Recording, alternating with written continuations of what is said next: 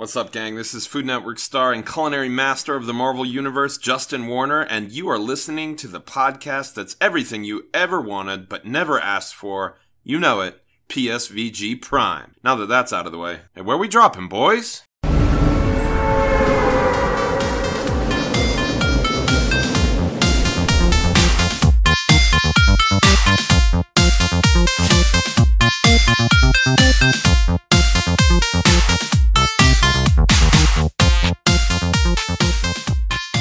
Hello, everyone, and welcome to this week's episode of PSVG Prime, the flagship show of the Play Some Video Games Podcast Network, and the only gaming podcast very similar to your social media feeds, full of fake news, disappointing, gets you angry, you stop following it, but then 5 minutes later, you're right back again, and you don't know why. It is I, your host, Kevin, and with me is the Reddit to my Twitter feed, Mr. Lucas Rose. You know, you just described my relationship to food, basically, especially food that I shouldn't be eating, like a whole cake. I hate it. I'm angry at it. I quit it after 5 minutes, but then I come right back. That makes sense. You should save the food analogies, though. You're right. I should. For next week. There's also that, yes. Do people know about that, or is that a secret? No, let's save it at the end. Let's tease it. Okay. We have an announcement at the end of the show. If I remember, don't just end the show without it. But, you know, it is what it is. I'll put a note in the notes to remember.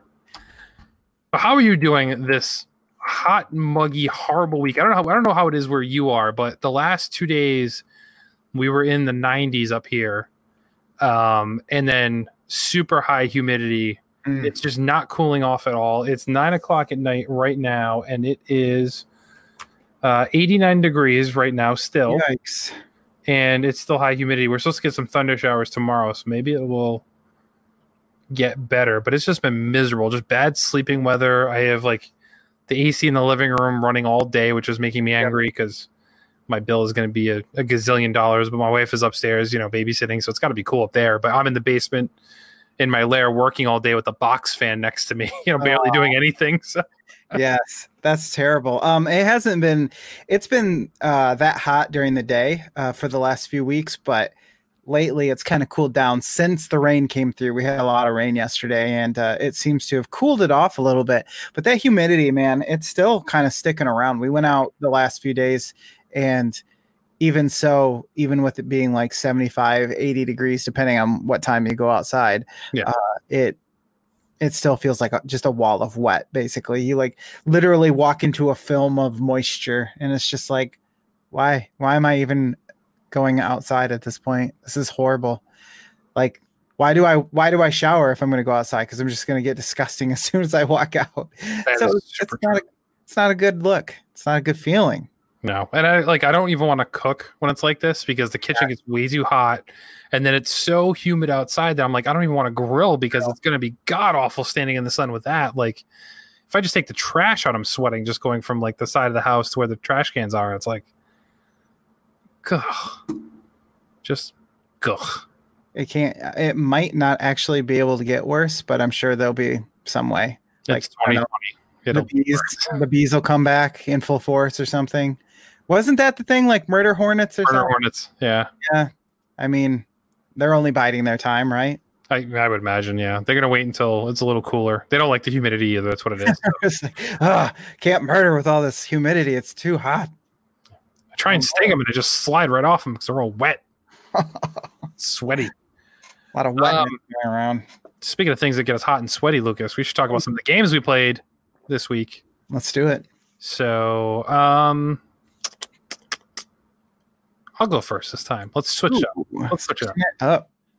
Ghost of Tsushima, not going to talk really anything more about it other than I have finished it. So I did all the story missions, reached the end game, did all that stuff. I could run around and get some more of the collectibles, but there's not really any. I finished anything that requires combat. It's just going and picking up items that are hidden throughout the map left for me. So I'm good with that. I don't need to 100%. I don't need to platinum it or anything of that nature. So just a fantastic game, and it's fun seeing a bunch of people in our community like playing it, enjoying it, talking about it in the spoiler room and even in the regular PlayStation room. So really good game. Surprised even like Nathan, if Nathan's listening, an avid Xbox player, is having a ball with this game, it seems, because he's posting screenshots, he's talking about it. So yeah, I saw him. He had some weird, he posted a video and he was walking with some old man, and all of a sudden some wind came through and his horse like bolted off or something. I don't know if it was supposed to be a glitch or some kind of weird occurrence that actually happens normally. It just wasn't supposed to happen. Then I didn't understand what the purpose of it was, but that game, I've seen screenshots and every single one of them looks like a wallpaper that you put on the back of your, or on your monitor in your background. It's just like, dang, so good. Yeah, I had a similar glitch where actually I would be on my horse and it would just ride in a different direction and wouldn't stop. Happened to me once, so I just quit the game and reloaded it, and it was fine after that. Wind that you see, I don't think I've ever actually talked about this.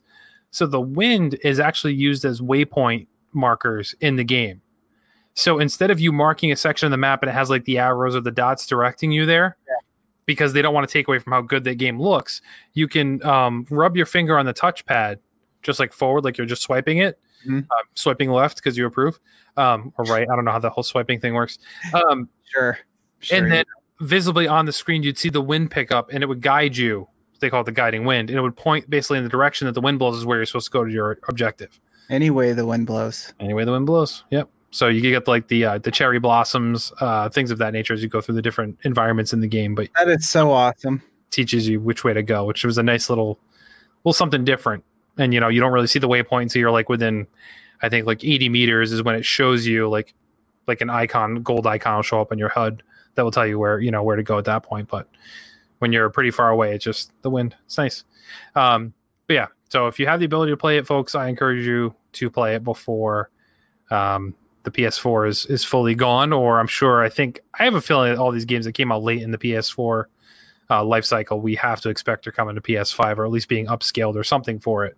Yeah, how could they not be? I mean, it would feel like such a waste, and I don't know if they can have that ready for around launch time, but you would have to think padding out those latecomers to the people who are basically holding out and not, may have already sold their PS4 but still want to play the game. You've got some sales waiting there in the wings, I would think. I think so. And people who maybe like are adapting, for the first time, maybe they were an Xbox fan, now they jump into PS5, or they just haven't played games in a while. And now with the whole Corona thing, it seems to have gotten the gaming environment to be more people jumping on playing games that maybe haven't in a while. So these would be games that I think would be strong recommends for people to pick up, even on a PS5 if they've never had the opportunity before. One of the games I do want to talk about, though, is Neon Abyss. I've seen a little bit about this. Yeah, this is the game that I think you and Jason even talked about that Donnie recommended you guys play because it's very fun, I suppose, because the purple lights and the synth music and everything like that. It is a roguelike Metroidvania, I guess. It's similar to like Hollow Knight. I guess that's the way of putting it. So your story is you're working for Hades. It's a very loose story. They don't give you much other than like a little tiny cutscene at the beginning where Hades basically has lost his power, so you have to go and defeat the gods for him, and in return he'll grant you something. I forgot what it was. It wasn't really important. yeah, something like that. So your character basically, goes through these different procedurally generated like environments, like just map pieces, and you seek through and you get power-ups, whether it's masks that give you abilities, different weapons. And you fight the bosses, and as you kill each boss, you advance to the next level. If you die, it starts all over. But anything you unlocked, I don't want to say you have. So it's not like Dead Cells where I guess you keep certain things. You don't keep anything in Neon Abyss, but any upgrades that you purchased are available in game to find again. So there's certain power-ups you only get by unlocking and buying. Okay. So when you have them, you would never lose them. They're just going to randomly be inserted again as available as a pickup instead of an unlockable item. Gotcha. So basically, the more you play, the better the loot will be. But you can still get some stinkers and some early level ones that you just don't know. And so you run into them and pick them up. But it's a great little loop. And honestly, I don't typically like these kinds of games. But for some reason, I keep coming back to this one. I've probably played 6 or 7 hours worth of this game already in like the past couple days. Just because it's fun. The music is really good. It has a satisfying loop of going through, and the fact that it's different every time. The dungeon is different as you drop in each time.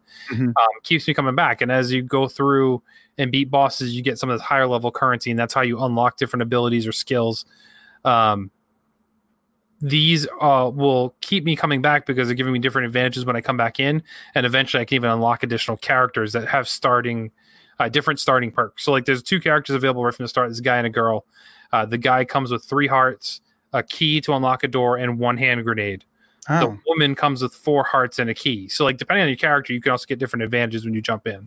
It kind of reminds me a little bit of the setup to Binding of Isaac with different characters and the way that the unlocks happen and everything, but obviously side-scrolling instead of overhead. Yes, that's actually a better analogy. Yeah. What's the combat like? It looked a little bit faster paced. Is it difficult, stamina based, that type of stuff, or? It depends on the weapons. So some of the weapons are like they take recharge time, or some just constantly shoot all the time. It basically works like a twin stick shooter. So all you do is point your joystick and it shoots in that direction. Gotcha. And your other joystick is used to move. Your left trigger is to jump. Your right trigger is to throw your hand grenades, if you have them, and to unlock doors and stuff is the right bumper. But yeah, so it depends on the weapon you have. Like I've had some where it's like it shoots like these missiles that will heat seek and go after the enemies. Mm-hmm. But after you launch like 5, which happens like right away, it's like boom, boom, boom, boom. You have to wait a good 5 or 6 seconds before you can shoot again. So you have to make sure you're aiming at the right spot. Like it will always hit an enemy, but if it takes forever to actually circle around and hit the enemy, your gun doesn't recharge until those missiles are blown up. Okay. So if you can be in trouble and you can be waiting 10 seconds so you can shoot again, then you just get beat up and you're done. It reminds me of the old NES days when you couldn't shoot anymore because the sprites had to disappear before you could shoot again. Yeah, it's kind of like that. But that's the good thing. So like if you have a gun that you like, as you beat these bosses and gain different power-ups, you'll gain buffs that will say, okay, you do more damage per shot. Or the more enemies you kill in this room, the more powerful your gun is. So there's all these different weird random perks that kind of are thrown in all over the place that give you the abilities or power-ups that you need to keep going. You defeat a boss, you may gain an extra heart. Slot. Mm-hmm. So things of that nature. But some of the power-ups are kind of funny because they're all inspired by like pop culture things. So there's like a purge mask you can have.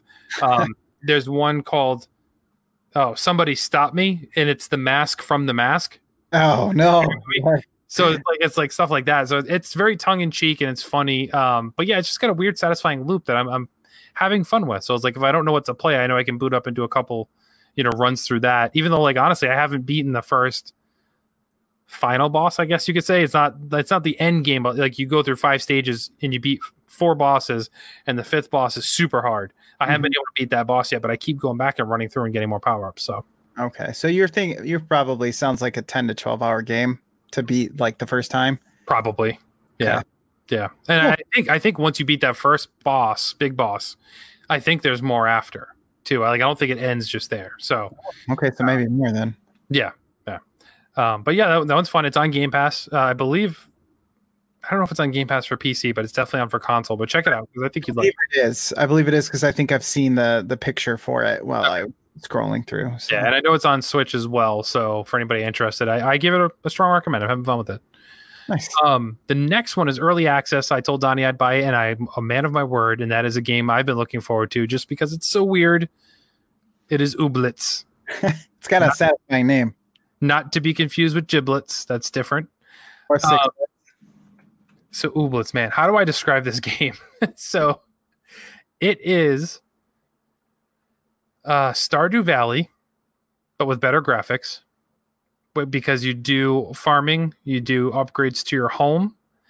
But the twist is the Ooblets are basically Pokemon. So you collect and you grow these ooblets. They're grown from the ground, so you actually get seeds and you raise ooblets as well as crops.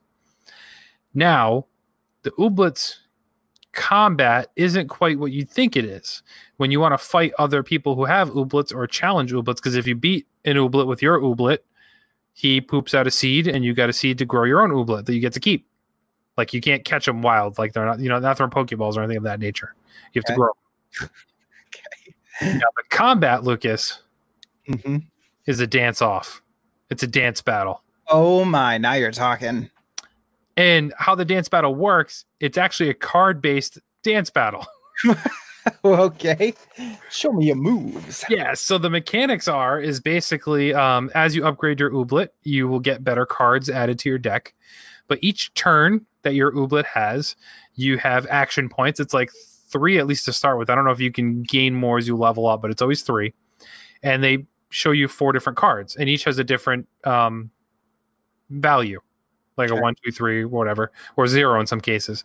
And you play the amount of cards to use up all of your action points.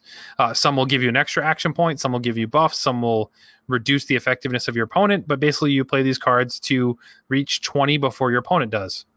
Oh. And when you win, they poop out a seed, and you take the seed, and you can grow your own ooblet. Hope you wash your hands afterward. I mean, I guess, but he literally just goes, would you, after you beat him, it's like, would you like a seed? And you go like, yes. And the ooblet looks at you and it goes like, and he goes, and then you have a seed. So that's amazing. What's going on? Is it always the thing that you defeated? Yes. Gross? Okay. Yes. But the amount of time it takes to grow them may vary. Because like, just like crops in Stardew Valley, some things you plant is like a day, some is like 30 days. So like, I haven't played this game too much. I played about 2 or 3 hours so far. But basically the story is you're just a kid who's moved away from home and sailed to this island where you were raised. Ooblets did not exist. So I guess ooblets are like a common thing, like in Pokemon. Nobody's shocked that these animals are all over the place. And, right. Ooblets, it's the same thing. Like they run around town, they're in the woods, you see them, but your person has never experienced these. So you're running tasks with the different people in town, just like in Stardew Valley. You have different objectives. You can build relationships with different people. I don't know if you date in it per se. It seems like it's friendship based, so it's none of that going on. But yeah, it just kind of go through the town, and I upgraded the shack I got for free, and you're kind of just running tasks for the mayor and stuff. It's a very weird game, but there's so many different levels and how it's just a combination of so different many types of games that it's just weird. But did you upgrade your shack into a Nintendo shack? God, no. Is that even an upgrade? I hope not. I kid. Yes. But yeah, it's fun. So I would say this game is definitely not for everybody. So don't get me wrong. I'm not going to try and paint this picture saying, hey, everyone should play this. But if you like games like Stardew Valley or Story of Seasons, Harvest Moon, things of that nature, it is very much like that with a little bit of Pokemon flair added in with the ooblets. But yeah, it's just a really quirky, fun kind of game. So I'm all for it. It's only in early access. I think now if you buy it, it's 15 or 20. I forget.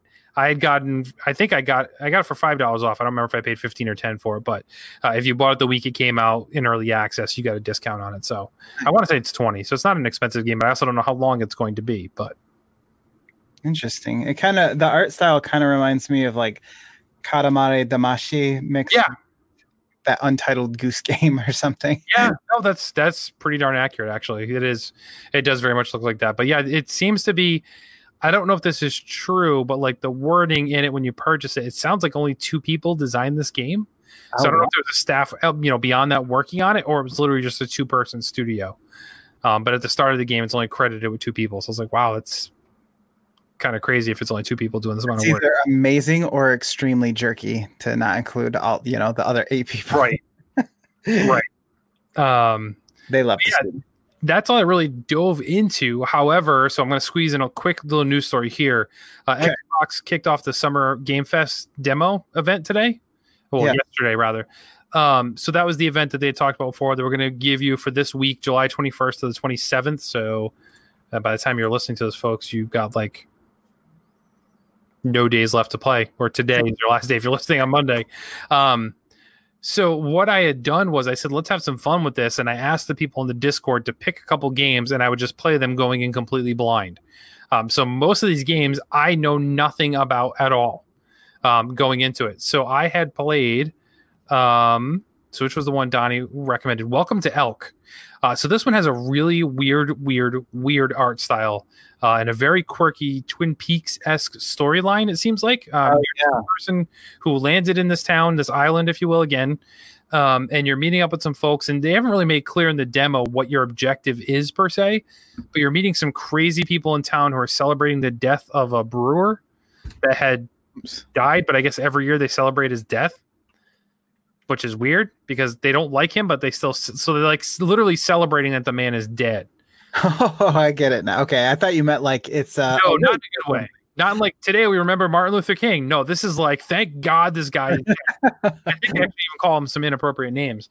But his next of kin is actually there and was like, I understand why you people celebrate this day, but it's just very weird. And your character like gets drunk, passes out, and has these weird like fever dreams. I don't know what the game's even supposed to be about, but it seems to be like a walking I don't want to say walking simulator because most of those you're seeing from a first person perspective. This is definitely like you're viewing this map. Your character's walking around this 2D map, and kind of like an adventure game, kind of like probably more akin to something like Thimbleweed Park. But I haven't seen any like puzzle where you take this key and insert it into this door. But it seemed to be all talking based, walking around. I did have a map that I had to follow, but my character was drunk, so the directions didn't work right. So if I press right, sometimes she'd go left or up. So I had to navigate that. So there's certain things like that in there, but weird game, but enough to have me interested to see like, well, is this coming to Game Pass or is this going to be dirt cheap? Because all these games are indie. So not terrible, but I really don't understand what it was.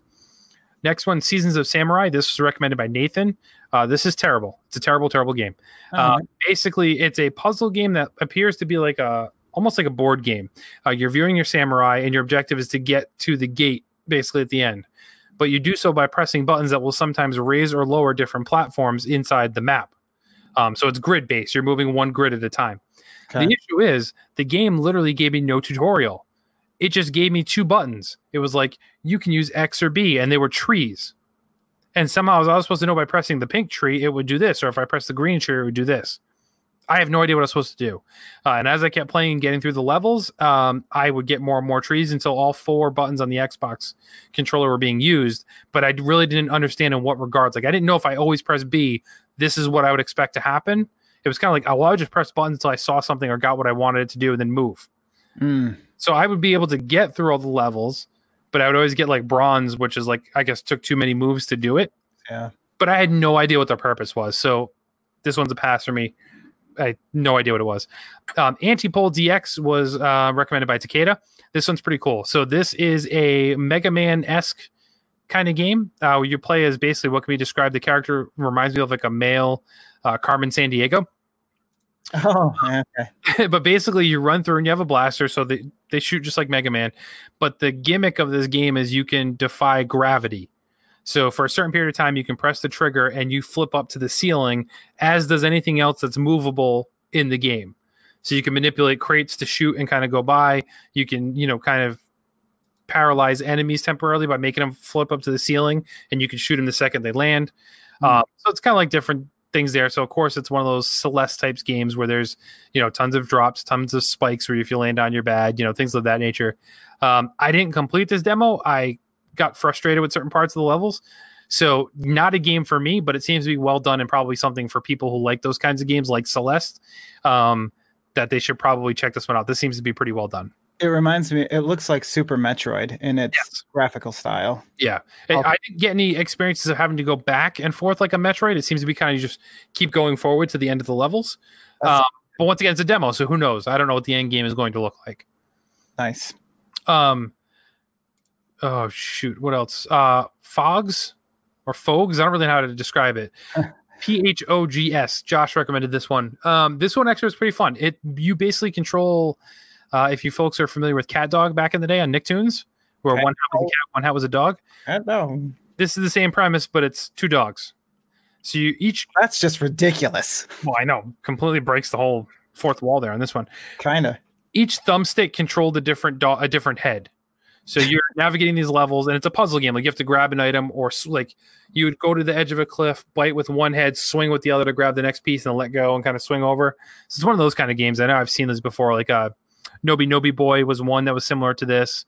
It's very charming, though. It has cute music. The levels seem to be well designed. They're all kind of themed after different things. One of them I was in like a bowling alley, which also gave me a mini game where I dropped into like a hamster ball and kind of ran down an alley and had to knock over pins. Oh, yes. Nice. So it seems to be kind of fun. Not something I would say like, oh my God, I'm going to get day one, but it was intriguing and cute enough to say, I kind of like this, even though the controls are a little bit frustrating, but it's that kind of game where it's meant to be frustrating. It's not that the controls are bad. It's my brain can't function with, okay, here's one head, here's the other head. This triggers for this head, and have to remember the blue head is this side, the red head is this side. Yeah. And navigate that. It's like playing, I don't know if you've ever even attempted to do it, playing Overcooked single player. Exactly what I was just thinking of. I cannot do that. So, but I'm really good at Overcooked, but I cannot do it by myself. So I kind of get the same experience with Fogs for that, but it does seem to be very well done. A good game. I say it's one people should keep an eye out for. The other ones I'll quickly mention. Freshly Frosted is like a donut puzzle game, kind of cool if you're into puzzle games, but it wasn't anything I thought it was going to be. Cake Bash is one that got a lot of attention the last like Xbox Direct. I guess they showed this before, where you're basically different pastries fighting each other in kind of like a Mario Party-esque type game. You basically drop in, and one of the demo levels I played was you had to decorate yourself with as much sprinkles or candy in the amount of time. So they give you like 2 minutes. They drop in 4 players, and like M&Ms start falling from the sky, and you got to like pick them up and stick yourself to them. So I was like a donut. So I was rolling in the M&Ms, but meanwhile, the muffins over here trying to punch me in the face and knock them off. They pick up like lollipops, and you can bash each other with them, things of that nature. And there's a bunch of other different games too, like grab the sugar cubes and throw them in the coffee, throw them in the tea. So there's all these different other mini games. But overall, this was a game I was kind of excited about before, but now having played it, I'm a little less. If it comes to Game Pass, I'll play it, but it seems to just be like overly long, unwelcomed Mario Party games. So like you would play something similar to this in Mario Party, but it'd be 30 seconds. Right. 2 minutes feels like a long time on some of these things. Yes, that would be. That kind of was like, but looks really cool. Once again, really charming. The different pastries can be there's like cake, cheesecake, eclair, donut, muffin, and they'll have different styles that you can unlock too. So like you have a regular muffin, then you have like a bran muffin that's darker, or pistachio, it's kind of green. So things of that nature too. So cute, but not that great. Last one really quick, and then I apologize, Lucas, I'm talking way too long here. Oh, that's okay. Destroy All Humans, the remake. Yeah. Played the demo for this. I will say graphically looks really good. Like the fields, like it's just the only part in the demo is just that first intro level. So if you play your lamb into the farm, you fight the one farmer, you destroy some cows, then the army shows up. It's the exact same thing we've played before if you've ever played the game. Looks really good. Controls really good. The one critique I have right now, and it's just based off the demo, may not be in the final game, the audio, the sound quality. It sounds like they took the same voice clips from like PS2. Oh. So it sounds really compressed and almost bad. So I hope that's only because it's the demo. I don't know. It just, for the rest of the game to look as good as it does, that just took me out of it a little bit. So I understand. I mean, go back and play something like Grand Theft Auto 3 or Vice City, and because there's so much dialogue they're trying to fit onto a disc, it is so compressed. It sounds awful. Yeah, so it's the same thing there. Hopefully they fix it. Because I mean, honestly, like playing like SpongeBob that I reviewed, a couple months ago, that audio sounded good. It didn't sound compressed, and that's from the same era. So this shouldn't sound that way either. But once again, just the demo, so maybe not, inclusive of what's going to be the final game. I will be able to tell you soon enough if that's the case, Lucas. Wink, wink, wink. Right. I got you. I just don't know yet. But yeah, as of right now, off the demo, the audio is really the only thing I can complain about. But everything else seemed really fun. Destroy All Humans is a fun game. I really don't know why they stopped making them. But I'm glad this is back. I just wish, once again, that it was something new. But it's fun. But that's enough for me. Man, you've been productive, sir. Yeah, I tried to cram it on because I've only been talking about Ghost for so long that I had to have other stuff to talk about. So I felt obligated to play stuff. I don't blame you. What have I been up to? Well, I can say that I have finally defeated Dragon Quest 11. Hey! This thing. At the expense of doing really any of these side missions, but that's okay because this is no Witcher 3. You just get stuff for doing side missions, basically. So my opinion of this game at the beginning was pretty high. I was enjoying it quite a bit. I was surprised at the quality on display of the music, the graphics, just everything about it, really. And as I played more and more of it, I started to see some problems that I had in it personally. I felt that it kind of became a good, not great game for me. The story is very basic at its roots. Like once you kind of go through the entire arc, which spans over, for me, it was 78 and a half hours. It feels like they packed a lot in that amount of time, but not a lot that actually directly relates to what you're doing, which is weird because it technically all directly relates to what you're doing. But at the same time, there's so much going on that I couldn't really tell you any one specific thing besides the things that happened just, 10 hours back, right. My last 10 hours of it. Just because it just all seemed so like this is happening and this is happening and this is happening. And they're all these stepping stones to get where you need to go, but they don't really tie in as strongly to the main theme of the game. So it was kind of just a lot of weird pacing issues that I found throughout the entire game, where I kind of wished some of these things happened in a different order or sooner or something like that to give me something to grab onto for some of these characters that you get introduced into. And over the course of the game, that's probably one of the biggest weak points for me compared to something like Xenoblade Chronicles, having played just the second one, but using that as an example. Some of the characters had an overabundance of personality. So there's a character named Sylvando who is just like, he might as well be the second protagonist in the game. You see a lot of Sylvando, and he has a really good story arc. There's also another character named Veronica who both of these characters, you kind of know what you're getting just based off from the way that they talk to you. So you're kind of like, okay, I know who this is. Yeah. And at the same time, you have characters like Jade or Hendrik who feel like they have no personality whatsoever. And I think part of that is because they're like these characters who I have a sense of duty to whoever I am loyal to protect and kind of be their guardian. But that's kind of as far as it goes. And you get Hendrik really, really far late in the game as a playable character. So I feel like I don't really have any feeling toward him whatsoever. You know, in JRPGs, they give you like one character really late and you're like, why? Like, yeah. I'm almost done. Why are you giving, like, I'm not going to learn anything about this guy. Exactly.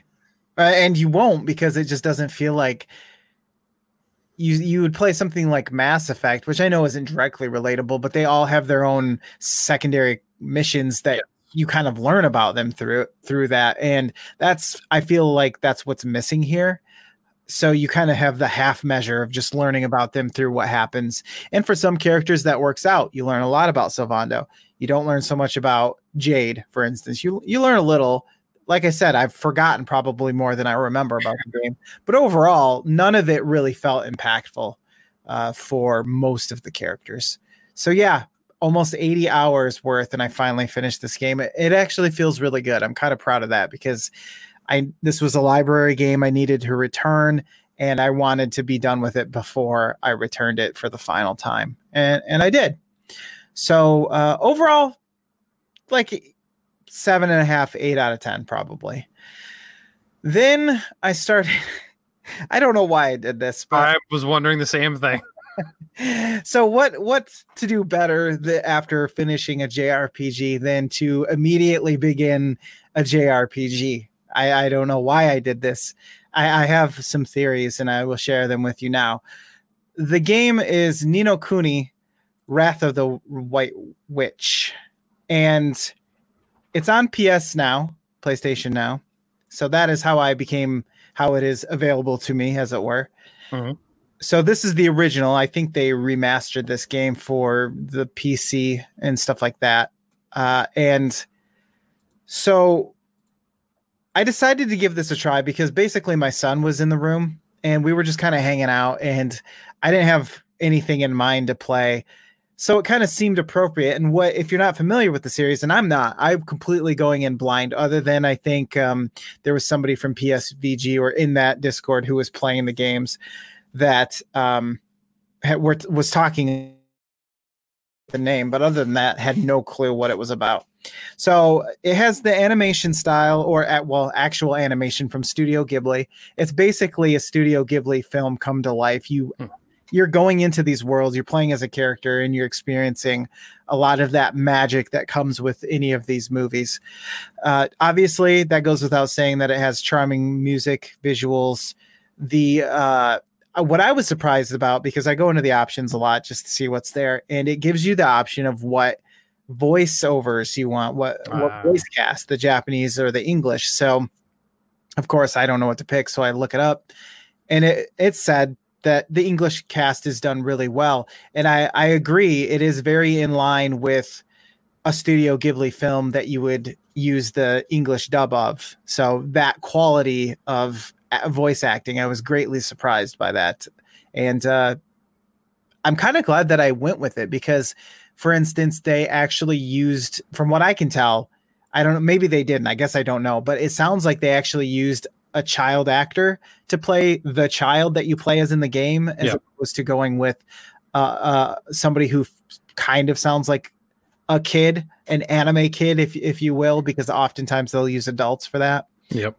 But the combat consists mostly of you playing as this main character named Oliver, and Oliver can cast spells, can attack with a wand fairly weakly. I mean, it's just a stick basically.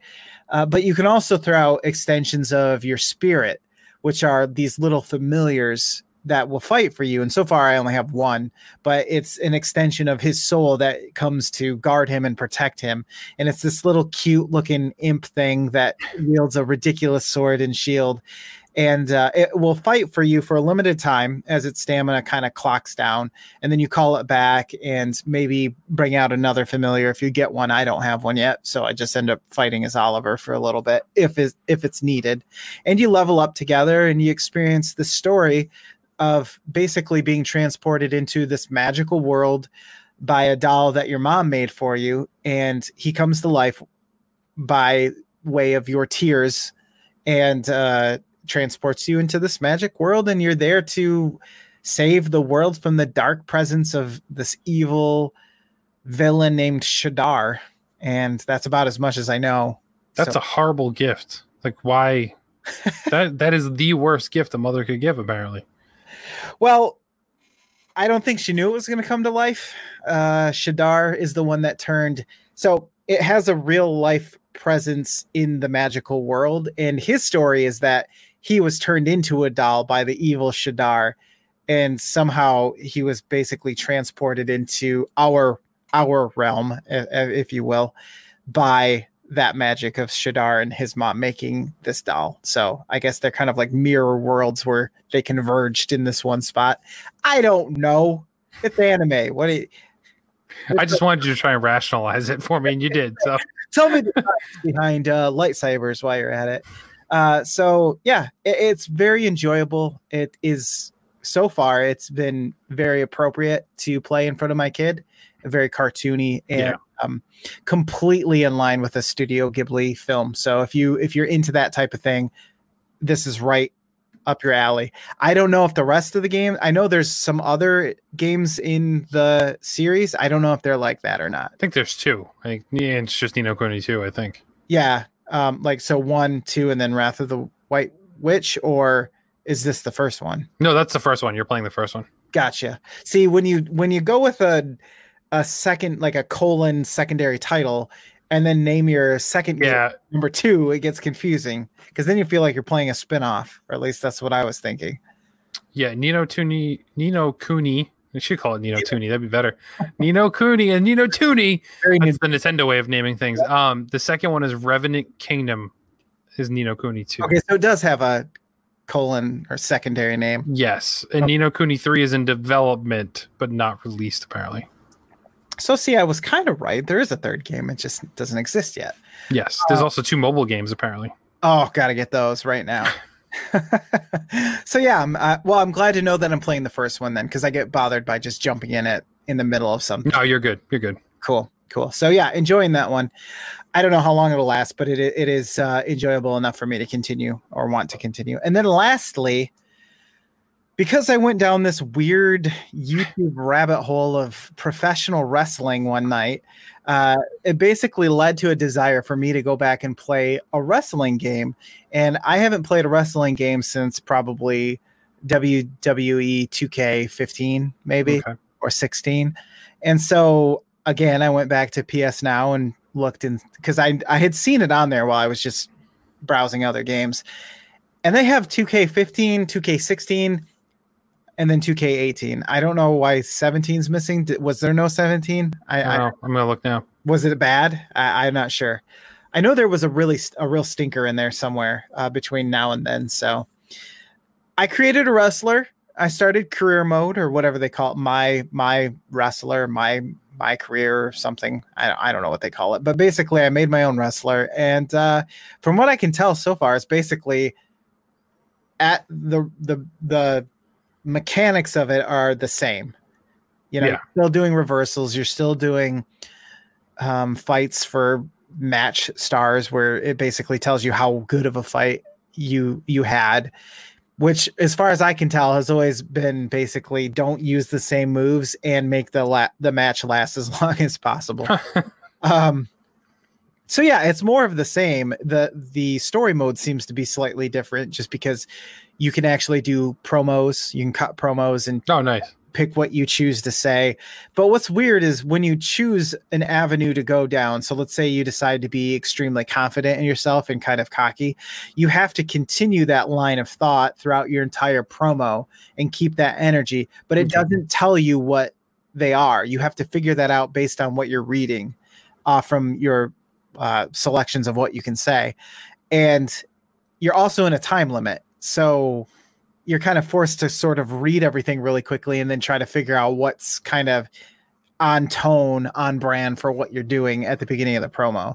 And I guess you don't have to, but that's how you earn the most points in that mini game or whatever. So I am at the point where they basically set you up against the NXT champion, and you have to win, which is kind of weird to me that you have to win, because otherwise I would think you would just cycle back into another working your way up to a championship match. That probably happens after NXT, but like you have to win NXT to get to WWE, I believe. Yeah, I think that's kind of where they're trying to push you to, and where the real story starts. Yeah. But so having to defeat this guy, I can't remember his name. He's the guy who, for the wrestling people, he's the guy who's longest intro sequence I've ever seen. His song is something about being glorious. Rude.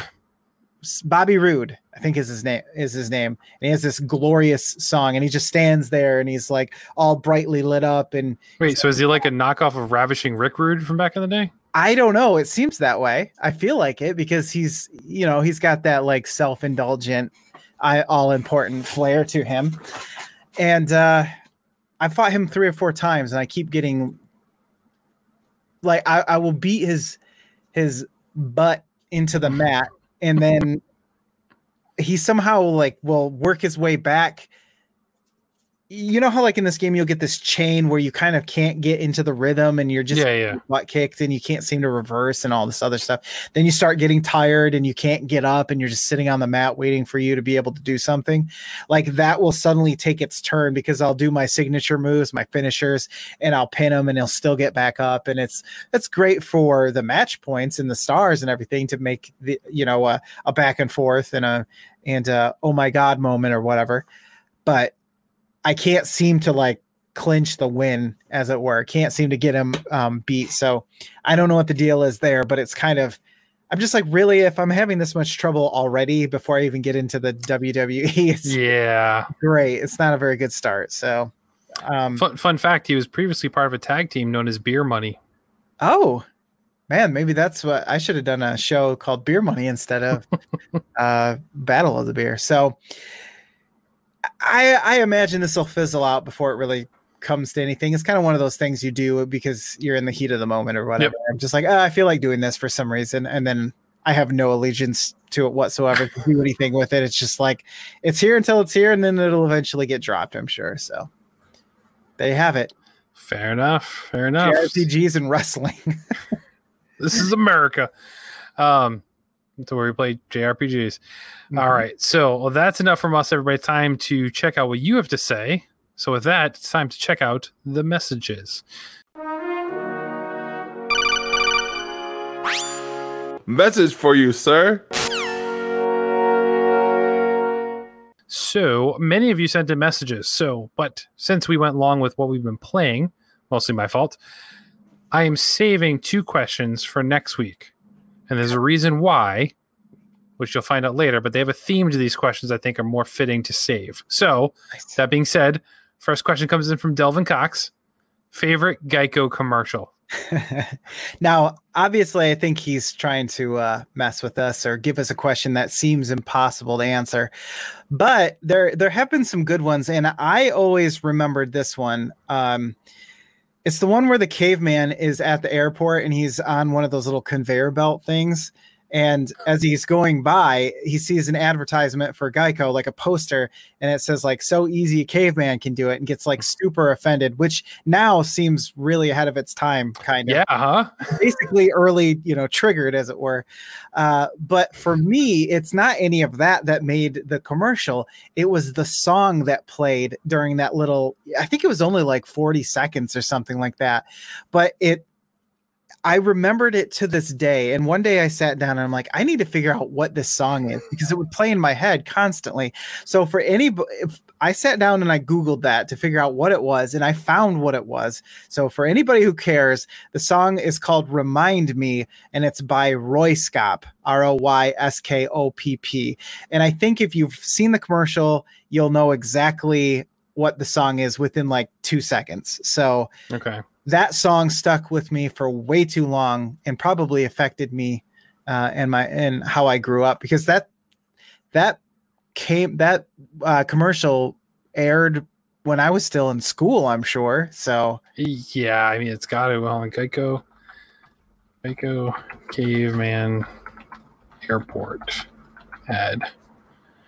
Yeah, 2006.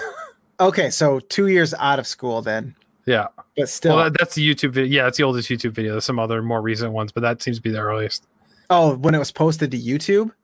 Yeah. Okay, so it could be even later than that then. It could be. I don't know, we're spending way too much long, but now I'm down a rabbit hole. I want you to hear the song. That's what it comes down to. Really. 30-second ad. No. Yeah, no, I don't know. The 2006 is when I have it. The last time it aired was in 2019, according to this ad agency website. Wow. So they still use it apparently. I think they brought it back with the favorites of all time. And Geico had this like competition there where you voted for your favorite Geico ad of all time. Oh, wow. So I think it probably re-aired due to that. Nice. So for me, I have a two-part answer here. I couldn't pick one. They're both really stupid, but I laugh anyway. The one is a recent one, which probably from a year or two ago, with the final countdown, where the employees they're in an office and a guy puts a burrito in the microwave. Oh, and then the band actually comes out and starts playing the final countdown. Yeah, I think I've only seen it like once or twice, actually, but I have seen it. Yes, that would make me giggle, and plus the final countdown is an amazing song. So that's the type of thing that plays in your head while you're doing it, and you're like, yes. Man, wouldn't that be hilarious if this happens? I mean, those are the dumb thoughts that I have anyway. And you could have been this ad agency because that's exactly what they thought. The other one, I've seen actually a resurgence all of a sudden. I'm not really sure why, and I'm sure you've seen this one. It's the Marco Polo one, where the kids are in the pool. So they're playing Marco Polo. It's just two kids hopping around an above ground pool, like Marco Polo, and they cut to it, and it's actually Marco Polo, like full Victorian era outfit, standing in the pool. And he's speaking like Italian to him. He's like, well, Marco Polo right here, and he's like saying whatever in like Italian. There's like a llama in the background. Yeah, I have seen that one now that you say that. I don't know why, but it gives me the giggles. Those are some good and then they went with the lizard, and that was kind of like the lizard's like been my least favorite actually out of all of them. Like I think all the other ones are much funnier. I mean, they stole them from Gex, so what are you gonna do? It's true. Not paying any royalties either. Nope. Lucas, yeah, we have a message from Nick Fahaba. Oh yes, your favorite to say. I know my favorite name to say. He asked, "What's your favorite obscure multiplayer game? I don't play much online anymore, but I probably played more Phantom Dust, Blur, and the Shadowrun FPS than any other online console game other than Halo 2." Wow. Blur, wasn't that the racing one? I think so. Because that came out with around the same time as Split Second, I believe. And I don't know anybody who played either of those games, to be honest with you. That's probably true. So do you have one? Or do you want me to go?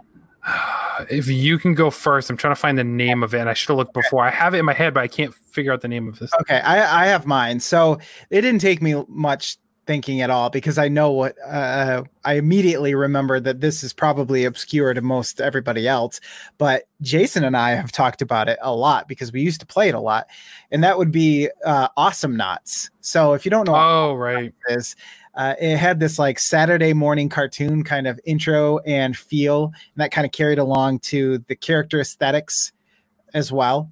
It was basically a MOBA where each character had their own powers, set of attributes like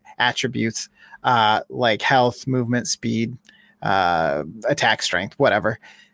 Basically, you'd have 2 teams of 3 would be pitted against each other to break down these like little turrets. So you had like 2 or 3 turrets that would block the way, because it's on a 2D plane. So it would block the way of their getting into their base. And at that base, which is your main objective, is this thing called the Solar Collector, which solar is money, for all intensive purposes, as we like to say. And you'd have to attack or defend, and each character had their own roles, much like any other MOBA.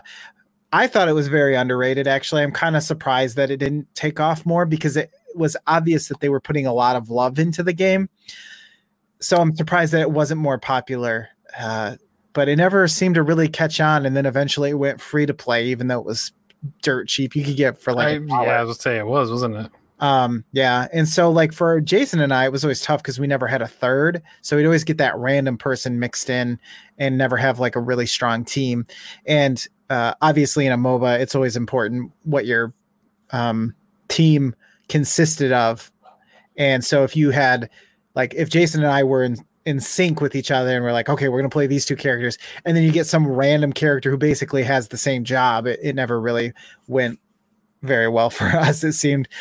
But yeah, every character had their own theme song as well. So that is just amazing. I mean, the songs in the game were awesome, and every character had a really cool feel. Like, I don't know. They each had, the characters had character because they had a lot of detail. So yeah, awesome nuts. So as I was finding the game I have it here, I didn't even think of this aspect. Are we thinking multiplayer is in multiplayer online only, or just multiplayer is in even couch? I would say even couch. I mean, that's still multiplayer, right? Right. I think the intention was probably online. Online.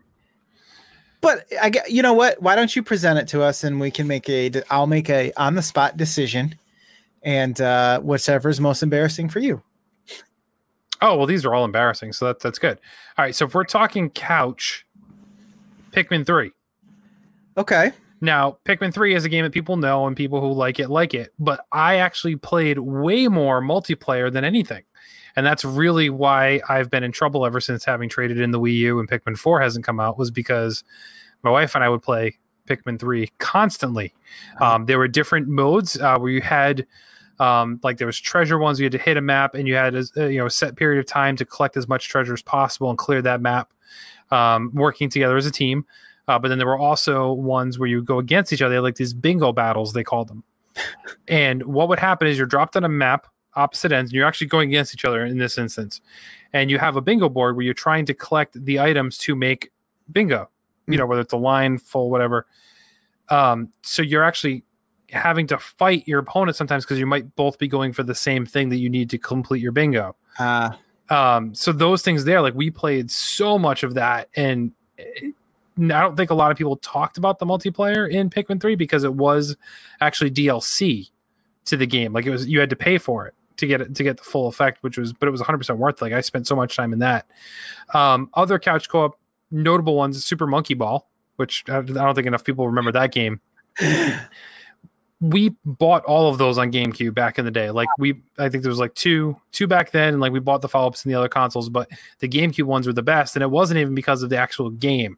We just played so many of the different multiplayer aspects, which had like target practice, you had battle, you had racing, there's all sorts of different baseball, even like where you would actually bat the monkeys and the balls as the ball, like it would be like home run derby kind of thing. Things like that were really fun. But if you're talking strictly multiplayer, obscure, for me, the first one, this is one I had to look up because I could picture it, but I couldn't remember it. Time Splitters, Future Perfect. So it was a sequel to Time Splitters, because the original Time Splitters I don't think had multiplayer, but Time Splitters Future Perfect had multiplayer. It had a multiplayer map maker mode, online multiplayer, so you can create your own maps and go through that there too. Wow. It was a lot of fun to play, whether you're playing online or just doing like couch split screen versus each other. But that was a really, really cool, obscure one that I don't think a lot of people talk about at all. I know Time Splitters is supposed to be coming back, but prior to that, I don't think anybody really invested that much time in these games. I feel like, I've only played a little bit of Time Splitters, and I don't even think I played multiplayer, but if I'm remembering correctly, isn't it kind of a spiritual successor to GoldenEye and like Perfect Dark? Like, does it have that same feel? Okay. Yeah, it was made by a lot of the same folks on those teams actually worked in those games. Okay. Visually, it looks more like Team Fortress. It's more that feel to it. Yeah. But yeah, it plays much like a GoldenEye or Perfect Dark, 100%. Okay. Then my brains are not failing me quite yet. No. It has the same solid gameplay, just not visually. It doesn't look the same way, but yeah, those are mine. So next question comes in from Josh. What mainstream games that everyone loves is one that you hate or dislike greatly? I mean, hate is such a strong word. Yeah, I'm trying to think. Like, hate is tough, but there's a lot that I don't like that a lot of people like. Only a Sith deals in absolutes. There you go, Nathan. That's for you. For me, it's gotta be Minecraft. I really, since its inception and like release, I've looked at that game and I'm just like, I don't get it. And I know that a lot of people have a lot of fun, and you can actually really think outside of the box in this game. Like you can just play survival mode. You can build stuff. There's the creative mode. Somebody build Pokemon inside of they built tons of stuff. Yeah, Legend of Zelda, I've seen a bunch of stuff. So I'm not saying that it's not a good game, or at least a game that you can have a lot of fun with, but what I'm saying is that when I look at that game, it makes me feel so much anger and hatred because it's just so ugly. I can't get over how ugly it is. Yes, it looks so bad. I don't understand why people play it. I know you can get over that, but I don't know. In just the perspective, first person, the mining, and I don't know. I just don't get it. And I understand other people like it, and it's great for kids. I get all of that, but I don't. It doesn't jive with me at all. It's like, I don't know. I can't explain it. I just look at it and I feel the hate that it brings. Now, have you actually played Minecraft? Yes. Okay. Yes, I have, but it took VR for me to do it. Okay, that makes sense. All right. It was more like, I don't know, maybe VR will make it better because you have to see what the other side's like sometimes, sure. Right? Yeah. So I go in and I'm like, wow, yep, this is Minecraft in VR. Sure enough. And the thing that Minecraft does have is the sense of scale, right? So you can build things that are absolutely massive. You can go into caves that are just these yawning black abysses. And that part was cool. But again, the whole trying to make sure that you're hitting the exact right block that you're looking for and mining forever to get to this stuff that you need to make the thing that you want to defeat the void monster, whatever. I don't know. Whatever the kids are talking about these days. It's just the giant green penis monsters. That's a child's book that I'm writing, and it'll be. Now, is the penis a monster or is it a monster penis? I haven't thought of that. I thought it was implied, but clearly because it could be totally different books depending on which way you look at it. It's one of those double-sided books. You flip it over, and it's it's a whole story on the other side. Choose your own adventure. Exactly. Yep. So yeah, Minecraft. Okay, Minecraft actually would be mine, but I need to pull back because I've never actually played it. I've played Minecraft Dungeons, which I actually do enjoy, but regular Minecraft, same thing with you. Like it just gets my blood boiling because I just. It's so ugly. I can't get past it. Like I don't know why. I can't do it. But for mainstream games, this is tough. People know where I stand on things. So the newer Gears of War games, I don't hate, but I greatly dislike the main character, Kate, that everyone seems to like because I find her to be the worst, most annoying part of those games, but that's not the game itself because I enjoy those games. So the one I'm picking is Hellblade. Wow, I was not expecting that. I did not like that game at all. I am, of course, going to still play 2 when it comes out because it's going to be in Game Pass, so I don't need to pay for it. But I think I talked about it on Empire, but I just don't remember if I talked about it on air or not. The reason I hate the game, it's not its visuals, like it looks great, everything like that. It's the gimmick of the game.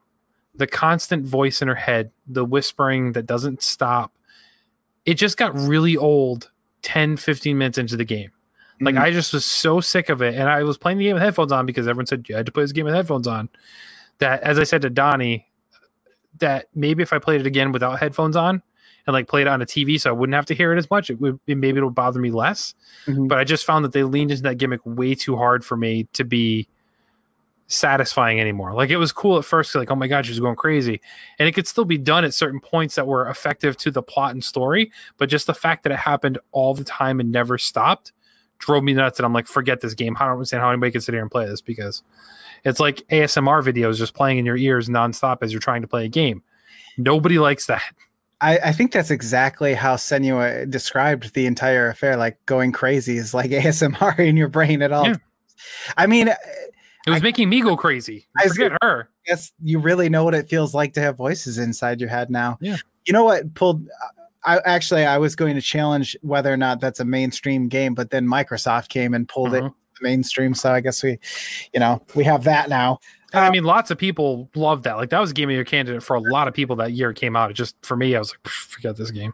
The thing that actually killed my momentum in that game was finding the runes everywhere. I got sick and tired. Yeah. And I played it in VR. Here comes VR again. Oh, big surprise. But when you're actually looking around with your head and you're just trying to find these runes that are somehow magically made with the environment, it gets really old because you know you're in the right spot. God, yeah. You gotta physically.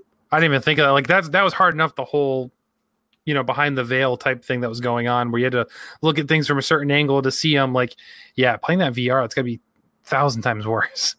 Yeah, it was cool in some aspects, but then I got to that and I'm like, I can't do this every time I go to a new area and get blocked off by those like gates, and then that's when you're and then the stuff in your head is like, he looks so stupid with that helmet on. What's he doing? Does he even know how to play this game? Yeah, what are you doing?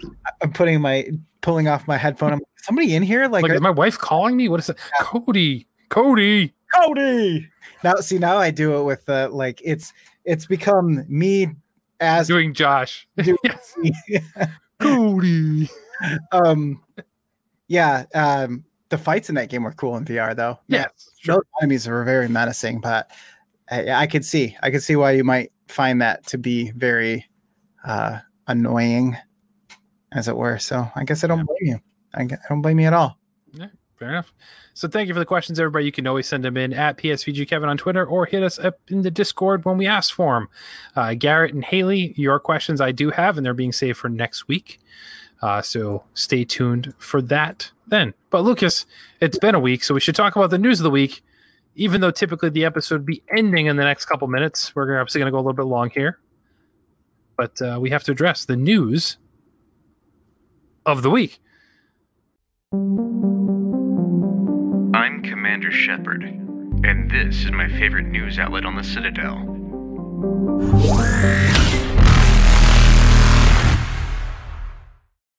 First one.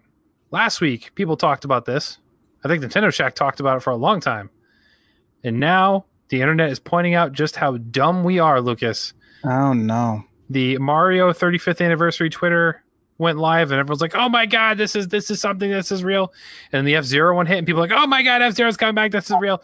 Yeah, it's not real. Nope. So last week, a pair of the Twitter accounts were spotted, one called Super Mario 35th. It's Mario 35th anniversary this year, of course, and F-Zero JP, named for Nintendo's F-Zero series.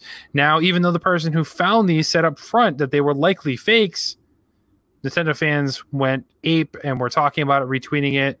I didn't even know that the person who found them initially said they were fake, but I did follow the news story, and sure enough, they did. So it was just because of what the internet does. Yeah, so the Mario one obviously has received more attention because that's what everyone's anticipating, those Mario remasters or a collection to possibly hit. But the F-Zero one blew up because also the Captain Falcon's Japanese voice actor made a return to the recording studio. No, not really sure why. It could be for something entirely unrelated to Captain Falcon too. So he just wanted to visit to say hi.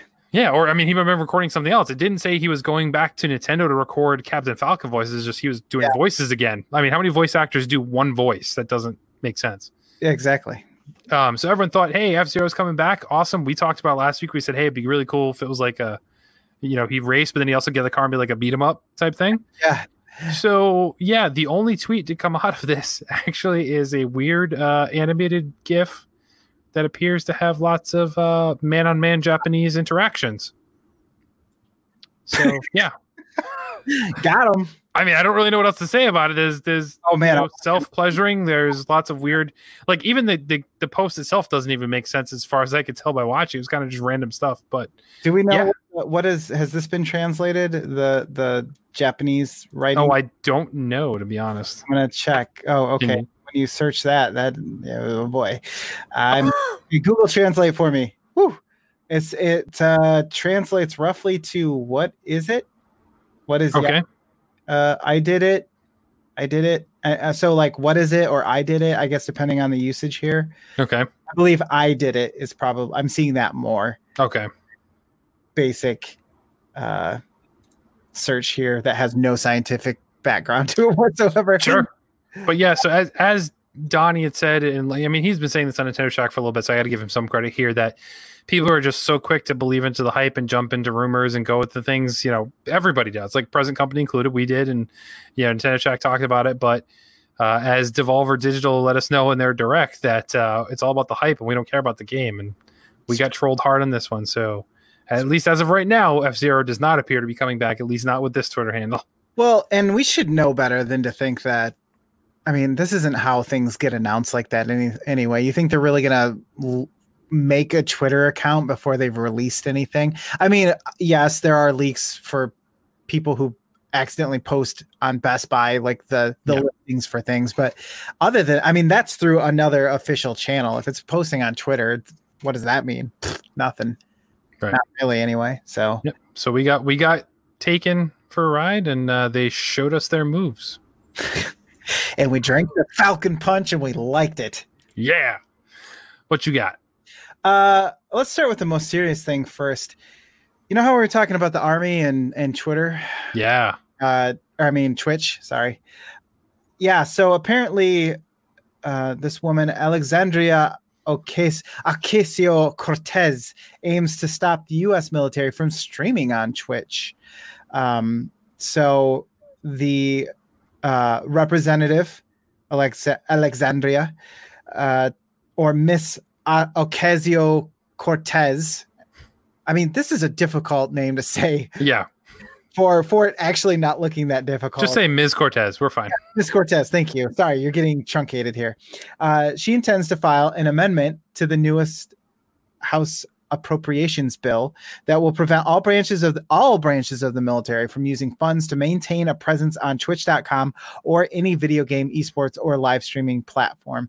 And basically, I won't go through the whole thing, but the Army has been in trouble from more than just they tried to do a giveaway that led to a recruiting form. Yep. They've been they're most notably getting in trouble now because when they were doing a live stream, everybody flooded their chat with questions about war crimes and stuff to the players who are actually playing video games, who I found out are actually soldiers as well. So they're not just getting people who aren't signed up with the military. Yeah, like Ninja's not streaming for the Army. Exactly. So they're already getting into hot water with deleting these questions and everything, and the First Amendment, free speech, and everything. So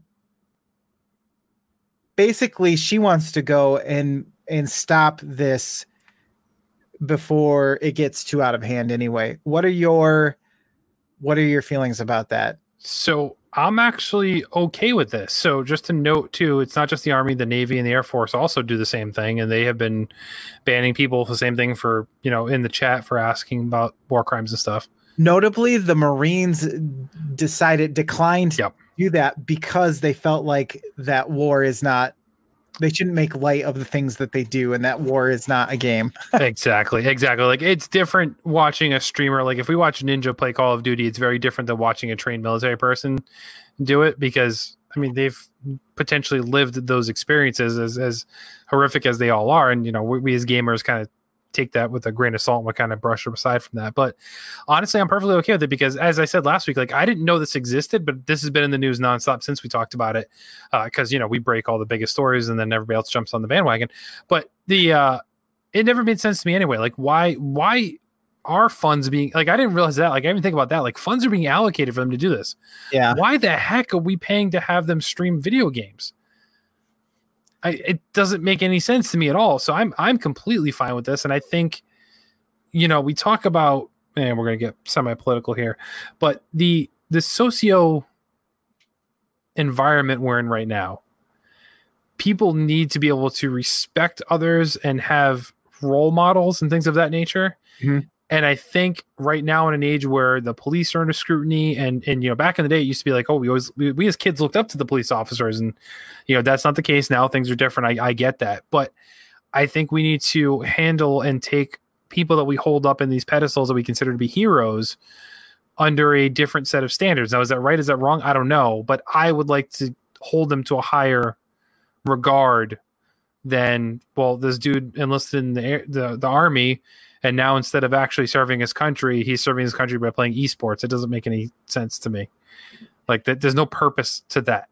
Yeah, I feel to me it feels like, and obviously I have no clue, and I'm halfway joking here, but it seems like some military brass guy who has like a nephew who's really big into gaming is like, oh, these games are the next level thing for all these kids out there. We better get some sort of presence out there on the inner games, the interwebs games, and get our voices heard about the U.S. Army, because nobody's aware of the U.S. Army. Right. It's really weird. Like, did somebody's kid enlist and they're like, oh my God, I don't want him being in danger, so let's start an esports team? Or like, gosh, what was the Robin Williams movie? Was it Toys? Oh boy, I haven't seen that in forever. But he had the toy factory, his father did, whatever, and him and his sister took it over. But then somebody was trying to buy into it, but it was the army, and they had kids playing these games, but it was actually really piloting ships. Oh yeah, that sounds familiar. Like I think it was that movie, or I'm mixing two different movies, but it was something where it was like a toy factory where kids were playing video games, thinking they weren't doing things, but they were actually flying and bombing real things. It just like, is that what we're trying to transition to? Like.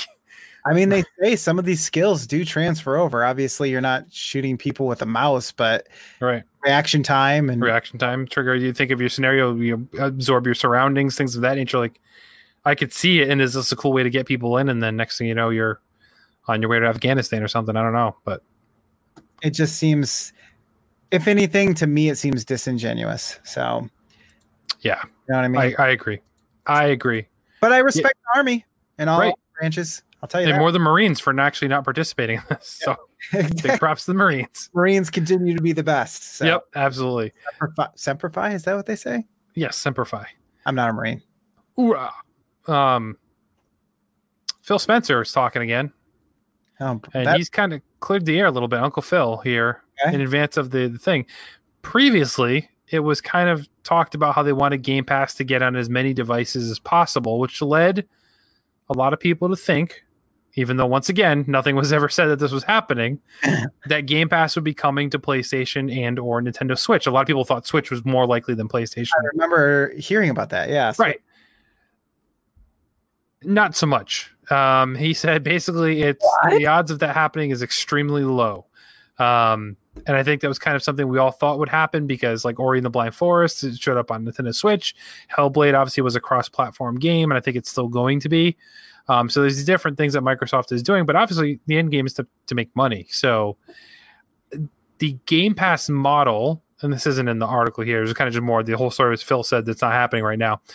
We got to think about what Microsoft is doing right now, and they seem to be leaning heavily into this service that they want to provide. Like, you buy the box and you subscribe to our service, and that's how we make money.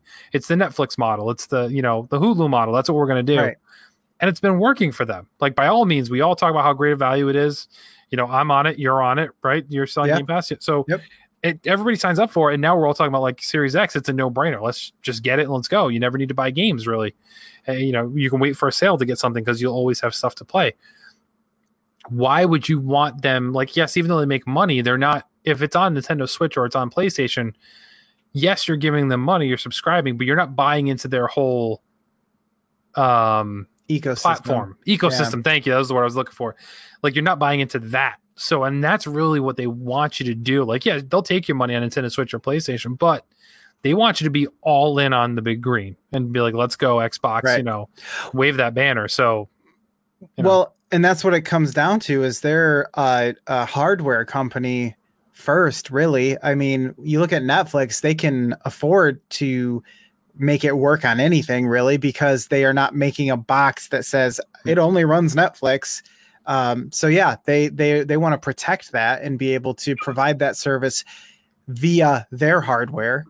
And why would they? I mean, it's an awesome thought, that's right. For sure. But because of where it's coming from, it would make no sense that they would put that elsewhere, at least until they gain a huge foothold where it wouldn't matter if it was anywhere else. But with them coming out with a new console, maybe after that, 2 years after, maybe we see it somewhere else besides PC and Xbox. Doubtful, but that would make more sense when they're not trying to push consoles. So absolutely, that's a great point. It's like right now they want you to buy their box. So the last thing they're gonna do is say, well, if Game Pass is really the value that you're like, man, I would love to get an Xbox to get Game Pass.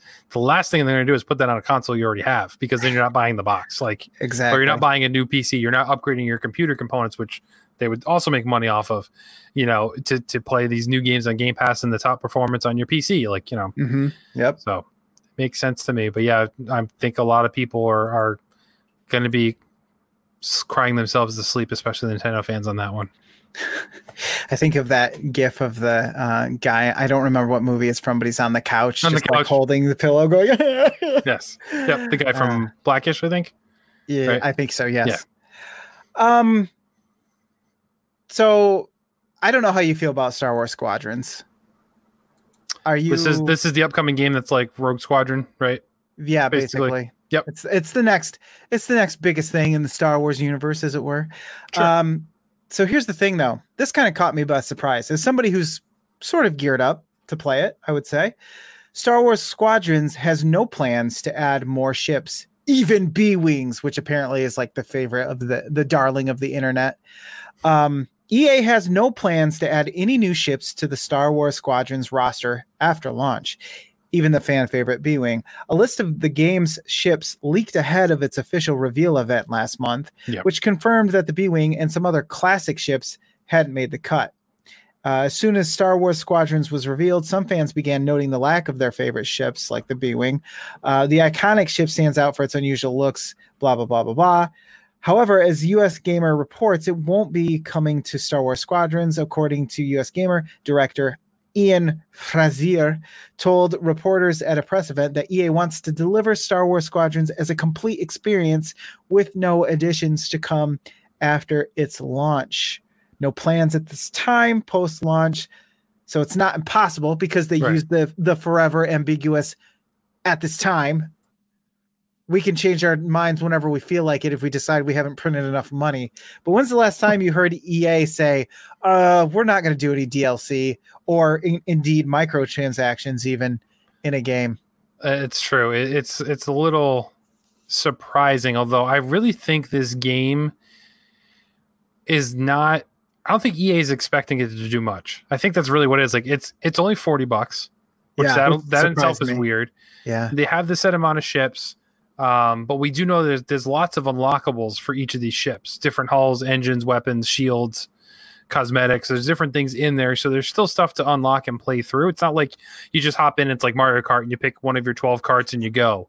It's, these ships are a little more, they're a little more akin to like, I don't know if this is the right phrasing, but like an Overwatch character where they all have the different perks. There's all things you can unlock for each individual ship, like each individual character. Yeah, like mechs or something like that, where you're outfitting them with different loadouts, I guess. Yeah. So I think that's really what it is. I think this is just a sampling of something they're just trying to do to get another Star Wars game out of the license. I mean, this is really what we have kind of been expecting EA to be doing all along. Like, we think about, they've only made a few Star Wars games despite having this license for so long.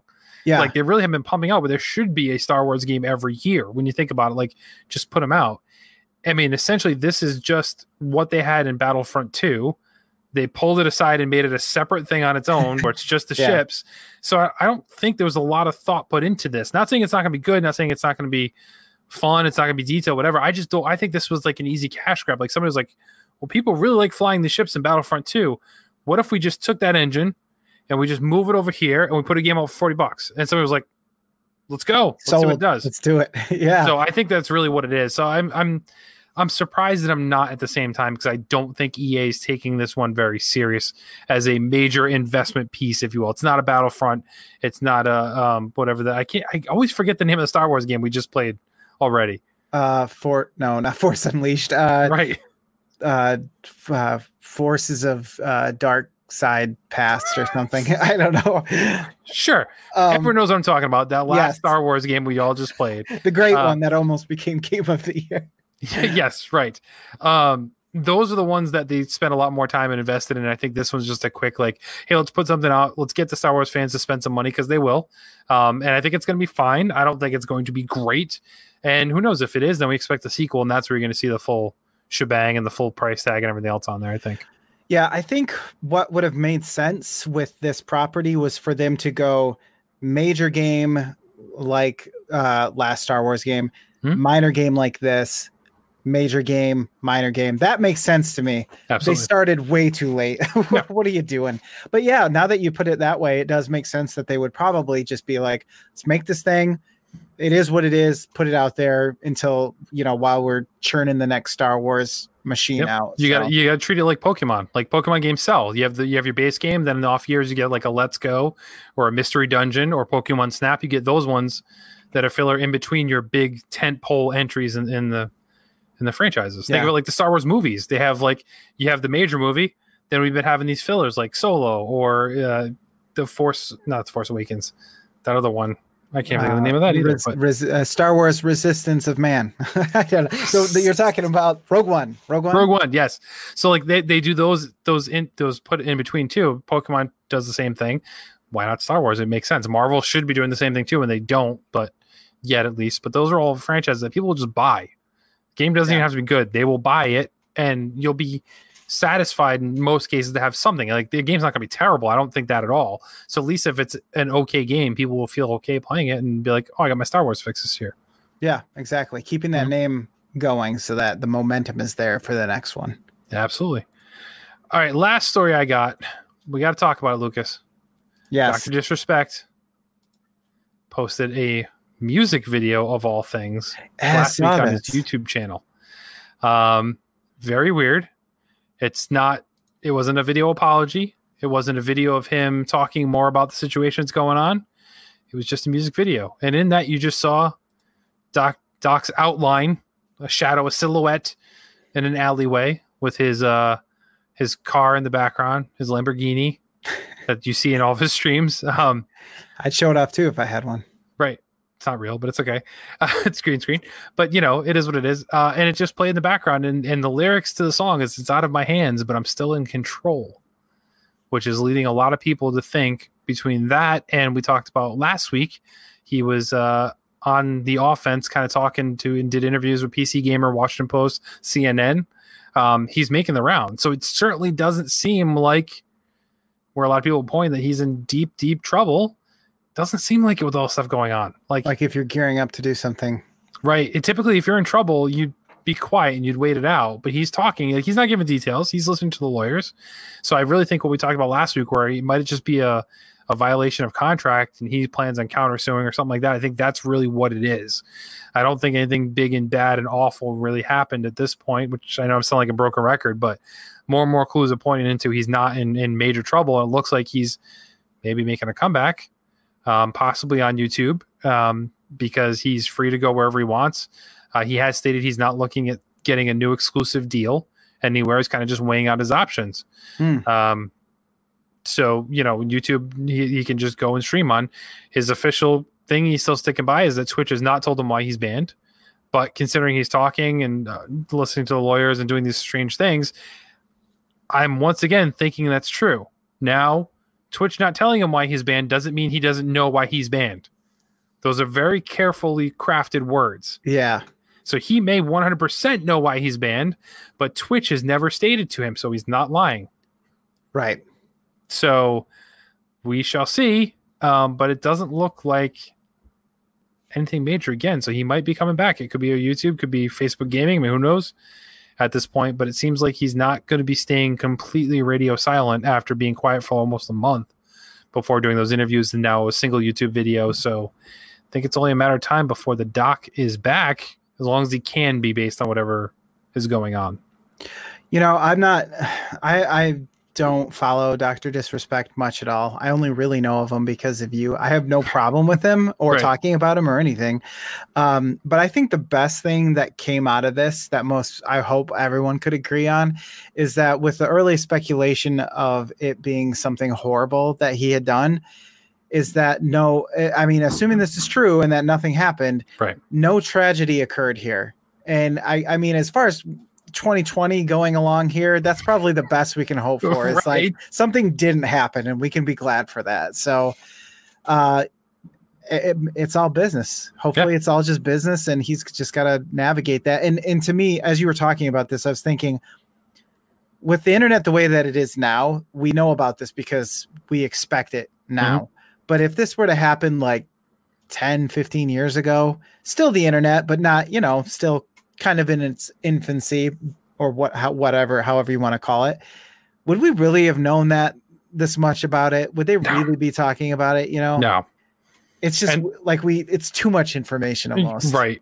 And that's the thing with Doc too, is like, he's, whether you like him or not, which I totally get why some people do not, he is the most well crafted streamer out there because he markets everything. It's a gimmick, it's a thing. It's not like so Ninja goes on YouTube, everybody just watches because it's Ninja, he's the biggest streamer. Doc does these big presences, like he comes back, he makes announcement trailers, he makes sizzle reels, like he does all of the stuff that a lot of streamers don't do. So this whole music video with the silhouette, that's very much out of his playbook. I mean, you look at, if you get time, Lucas, like after the show, whatever, look up his announcement video when if it's still up, I'm sure you can find it somewhere, where he announced that he was signing exclusive to Twitch. Mm-hmm. He did this whole military like CGI thing where he was in like a spaceship and he like skydived out of it to the Twitch headquarters. Like it was this whole ridiculous thing with real actors that were playing these roles. Like it's like he wanted to be a movie maker or something. Exactly. Or like he is living this character online. So every movie he makes is going to be well crafted. And I think, like you said, the first thing people were saying was like, oh, it's some sexual misconduct allegations, blah, blah, blah. But yet nobody has come forward publicly and stated anything. So I think by now, especially a month out, we would have heard something about this by now. So it's the quick thing that I think the internet just immediately knee jerk is, let's go to the worst case scenario. And he's not in jail. He's still able to use computers and electronics. He's not on house arrest. No one's come forward and claimed anything. So I don't think it's anything that people were speculating before. But yeah, we'll see. I know every step he takes, every move he makes. We'll be watching him. We will be watching him. Yes, we will. So I got some sad news for everybody. No. You especially, Kevin. Oh. I don't know if this will affect you at all, but I like to pretend that it will. Halo ends friendship with Mountain Dew Game Fuel. Oh, God. Okay. Yeah. Makes Monster Energy new best friend. There's a new kid on the block. Yeah, I know. It's really slumming in, isn't it? It's like Mountain Dew is, whether you hate it or love it, it has been, I would assume, globally accepted as a top tier sody pop manufacturer, right? Yeah. Or brand. Monster Energy, though, I don't know. Like, if it's kind of like Monster is kind of like the deep dark side of the energy drink, like I feel like, no offense, but I feel like bros kind of drink it, or it's very much prominent of. Yeah, it's in like the motocross events like a lot. Like they sponsor that, but it wasn't Death Stranding. Like you drank Monster Energy. Okay, so they're classing it up a little bit. Yeah, it's made appearances for sure, but gosh darn it, regardless of the Halo involvement, Gamer Fuel is good. The Orange Mountain Dew, that was good stuff. I know. I don't think I've ever had it. Oh, it was good. Well, see, and that's the thing is, like, for me, Mountain Dew has always been synonymous with Call of Duty, I feel like. Because don't they have a partnership?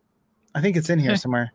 Maybe. Oh yeah, though the writer of the article. Though I have to point out that Mountain Dew has really only had eyes for Call of Duty in recent years. So maybe more recent, but I was going to say, I swear Doritos and Mountain Dew have been like Call of Duty. Doritos for sure. I remember that. But Mountain Dew also had Warcraft a few years ago. They had like 2 different flavors. Oh, if yeah, you vote on your favorite one, that's one that stuck or whatever. But yeah, I remember Mountain Dew has kind of been in and out of different games for a while, I guess. They're all over the place, man. They've been around the block. Maybe that's why they're dropping Mountain Dew. It's like, okay, you're getting in with too many people, properties. We can't be slumming it here with Call of Duty and Warcraft. What's wrong with you? We're Halo. We're single-handedly holding up Microsoft and the Xbox. Come on. Or are they just going with the green because Monster Energy is just green. I hope that neon green and black logo. It just fits Halo and Xbox. It's like somebody at Xbox was like, hey, we need a green soda pop to tie in Halo with. Let's see. We've got Mountain Dew, Mellow Yellow, Squirt. Squirt. And that's it. What are you gonna pick? It's definitely not gonna be Squirt. No. Gosh, could you imagine if Squirt partnered with anything? You can't even get Squirt in this area. Like Mellow Yellow is even hard to get around here. Like we don't have it. It's Mellow Yellow is a little more common, but it's not like everywhere now. Wow. Okay. Yeah. Mellow Yellow isn't really that common here. And Squirt, I think I've only seen down south, to be honest. Like I haven't seen it anywhere. We have it in Michigan. It's like over with the 7-Up and stuff. Like, yeah, you have to go down. You ever find A&W root beer, 7-Up, and yeah, Squirt? Exactly. There's that weird, like they always kind of fight. It's like depending on what store you go into, it either starts with Coke or Pepsi, and it's all your usuals. And then at the very end, it's like local weird classics that everybody like. Right next to drink. The Faygo, and then exactly right next to the Faygo, and then you got the 7-Up and the 8 different ginger ales. So there you have it. Sorry, I wonder, comes to an end. I wonder. So Monster, I partake in one every once in a while. I'll admit that, because I like them better than Red Bull. So I just do. I don't know why. I do too. Actually, I just feel because like Red Bull, like you spend just as much for this tiny can that you can pound in one shot, but Monster is bigger. It takes you longer to drink it, but it's the same price. Yeah, but see, that's why I don't like it because it gives me like bubble belly. It just makes me feel like just full of sloshy energy drink. That's fair. But they're making a ton of flavors now. So I'm wondering, like, is there a Halo flavor or is it just Halo branded cans? It better be a Halo flavor because otherwise you're just not even trying at that point. Right. And this picture of the can only shows the back. So like you don't even know. It needs to be like Covenant juice or something. I don't know. Like juice. It's like purple. Oh God! Hold on. Actually, let me read it here. So the Monster Energy can promises 2 times XP in Halo Infinite, which must be renewed by December 31st. So hey, everyone! Just like I said before, it's gonna be just like Destiny. Anyone who buys a special Halo Monster will likely have to wait a few months to use it, unless it's a surprise Infinite multiplayer beta around the corner, which that could be. It doesn't say if it's. They don't seem to have any details whether or not it's an exclusive flavor. It must not be because otherwise, they would say something about it. They're not even trying it at this point. By the way, I lied. Okay, I have to apologize. It's definitely not. Monster is not the slumming it of energy drinks because I forgot about like Rockstar and Nas. Yeah. So there's definitely a ladder of fair enough. Yeah, drinks. So yeah, I think you're right. Yeah, it's up there. It's like mid tier. Yeah, but there you go. That's true. Video game science for food. I know, right? We've talked so long, so I'm not gonna drag things out here. Sure. So thank you everybody for listening. We do appreciate it. Of course, this show wouldn't happen without our Patreon supporters over at patreon.com/PSVG. But especially thank you to Edwin Callow, Barry Cathcart, Josh the Bonesaw Barboni, Dev Tyus, Chris McElfresh, Kyle Heyman, Paul Calicote, Mike Messick, Zach Bradshaw, and once again, Sir Nicholas Fahaba. Beautiful. That's his new name. Lucas, where can people find you online, sir? I'm often on the Discord, Heavy Metal _Riff, and I get up and get down on the Twitters at Heavy Metal _Riff. Gotta get up to get down. That's probably the quickest, most succinct way I've ever said that. That's true. I respect our people's time. You can also find him on Fluxapose, by the way. He's being humble. Maybe. I said I was trying to be fast. I had to cut something, and that was worth cutting. I'm kidding, Jason. I'm kidding. I love you. Smooches to my boy. Oh boy. You can find me at PSVG Kevin on all the things. Head over to the website, psvg.blog, B-L-O-G, to find links to all the great stuff, including that Discord that Lucas just talked about, because things are hopping over there. We're talking all day, every day, not doing our work and ignoring our families and wives. So come join us and have some fun with that. Big announcement now. So the thing we were teasing earlier is next week, as long as schedules still continue to line up. And the reason I saved your questions, Haley and Garrett, is because Food Network star and master of the Marvel culinary universe, Justin Warner, will be joining us live next week. Now, Lucas, you didn't get to meet him last time, right? Something happened. You couldn't make it, right? I couldn't make it, and I was supposed to game with him one time, and it just never really fizzled out. So I think it's like Overwatch or something. So yeah, you'll get to meet him, barring any incidents. We're good to go next week. So we will be asking you all for some questions. Stuff like that. He's gonna be on. We're gonna kind of do the same show we do now.